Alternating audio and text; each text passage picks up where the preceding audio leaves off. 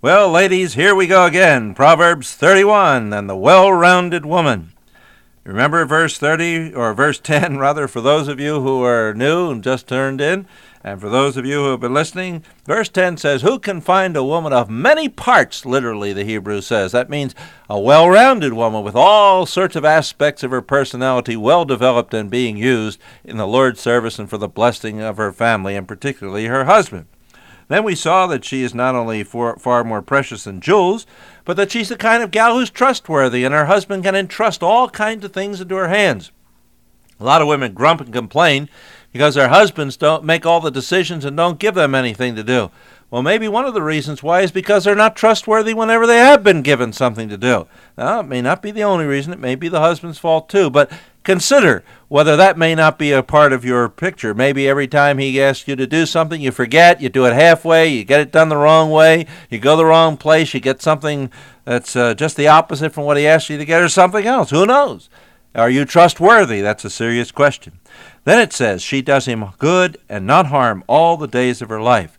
Well, we went into that in some detail, but we suggested also what a motto that would be to hang over your kitchen sink or hang over your kitchen range or someplace or other, to do your husband good and not harm all the days of your life. That means today. That means tomorrow, the next day, every day. That's what you're to do. And that's the kind of thing, when it says all the days of your life, that's the kind of verse that really would make a tremendous motto verse for a wife to hang in her kitchen. I wish you'd do that. In fact, if somebody has that verse somewhere who's listening in, who has that verse in some kind of a form that we could get a hold of some way and know about that verse and let you know where you can get it, maybe we could let you know about that and everybody could get a hold of one and hang it up. Maybe somebody's already got that verse printed up someplace and we could all get them pretty cheaply. I'd like to get one, and maybe you'd like to get one too. So just write me and let me know if there is such a place. All right, now, we saw last time that she seeks wool and flax and works with willing hands.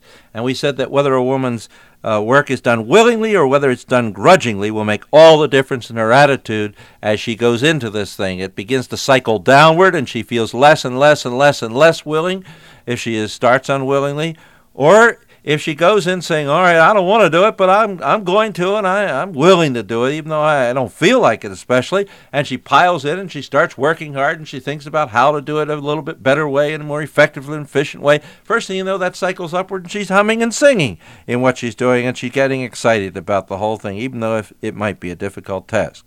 Now we turn to verse 14. She is like the merchant's ships. She brings her food from afar. Now, what in the world is that talking about? Well, let me explain it to you. You know, there were no supermarkets back in those days. We just had a brand new supermarket open up fairly close to our house. And it's an exciting thing when a brand new supermarket opens up, you know. We all went down there for the grand opening, and they had all kinds of things with special sales and this and that and the other.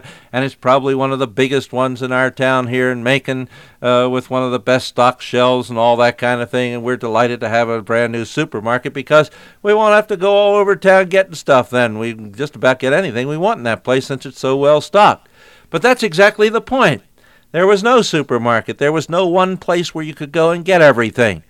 So if you wanted some greens for your meals those days, you had to go way across town to find the green grocer. And then if you wanted a hunk of fish to eat, you have to go all the way over the other side of town and find somebody who sold fish down at the wharf someplace. And if you wanted a potato, or you wanted a sweet potato, you wanted something else, you probably had to go someplace else where a farmer had his stall and his stand and had brought something in with his donkey and load that he brought in. And so it went. No wonder she had to go all over the place and bring her food from afar, like the merchant ships, you see. She was sailing out every morning and getting this stuff all over town. It took her a good while, maybe 2 or 3 hours, just to collect a day's worth of food. And by the way, you didn't have any refrigerators. You had to do this every day. There was no way you could keep most of this stuff. Now and then you could salt a fish down so much that it might keep for 4 or 5 days, or salt a piece of mutton or something down. But that's about all you could really keep, and a few vegetables here or there. But you had to continually go out every day and get something to eat. And you had to go all over the place and get it. And not only that, when she got there, she'd have to go and she'd have to haggle for everything she got. In the Middle East still today, you have to haggle. I remember one time when I was in Turkey, first time I ever did any haggling. I got off of a bus and went into a little Turkish city there, and we began to talk about a pot, and all kinds of people gathered around.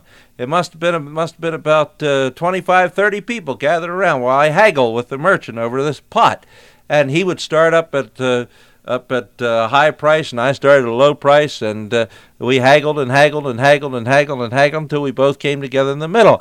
And everybody was standing around having a great time, cheering and going on. You see, it was a real sport. It's sort of a game, a way that people live over there. Well, that's what they would do, and it would be no fun if a person would go in and pay the price somebody asked. Everybody looked down on you. In fact, in the book of Proverbs here earlier, one of the verses it says, "It is not, saith the buyer, when he goeth away, he boasteth." Well, that's speaking about this haggling process. Buyer goes out and he says, that's nothing, that's not worth that much. No, I wouldn't pay that for that kind of a thing. And maybe the price comes down, and he goes away and says, "Hey, look what I got for so much. Look what I got for this little bit of money." You see, when he goes away, he boasts. Well, that haggling process, you see, was a part of life. And she had to go out and haggle for all this stuff. And she had to go out all around town getting stuff. And then she had to bring it home and cook it that day. So she was like the merchant ships that brings her food from afar. She was trustworthy to go out and do these hard things and get a good bargain, you see. That's one of the reasons why her husband would not lack profit. She wasn't going out and like some women who just didn't care and who wouldn't spend the time haggling or go to the farthest stall where you got the best bargain, but took the closest one and paid a higher price, and or maybe were just willing to take a poor product rather than search around at 4 or 5 places to get a good quality product. But this gal went out. And she went out, and from all over the place, like the merchant ship, she got what she had to get, and she brought it back home from afar. In other words, this is commending her diligence. It's commending her ability and gift to use of gifts to go out and haggle and to go out and look for the best, and for her willingness in this process. How wonderful it is to think of a woman who is willing to be that way. Today even we have a little bit of that going on with our high prices. You have to go to the store. You have to kind of think twice. You have to do a lot of multiplication and all the rest of it to think about which is the better deal. Is the big economy size really the most economical size, or isn't it? And can I really do better over here at this grocer's, or maybe over at another? Maybe the big supermarket isn't the best place to go. Maybe I'd be better going over to the roadside stand and getting a few groceries or something of that sort. And maybe I'd have to go out of town a little bit to go get a whole basket of apples or something of that sort, and not just buy them at the supermarket, but it'd be worth it in the long run, and so on and so on and so on and so on. There are women who are still like the merchant ships who go out and who are willing to get the best buys and the best product, and who are going to do the best for their family that way. And they're the women usually who are excited about keeping house. They think about these things. They know where to go. They learn about these places. They talk to others about it. And they really have kind of a fun time doing the whole thing. They know that they're doing a good job, and that gives them a lot of satisfaction in knowing that their family is going to get good food at a good price. Lord, we pray that women may think about doing their work well, doing it better than the woman next door, for Christ's sake. Amen.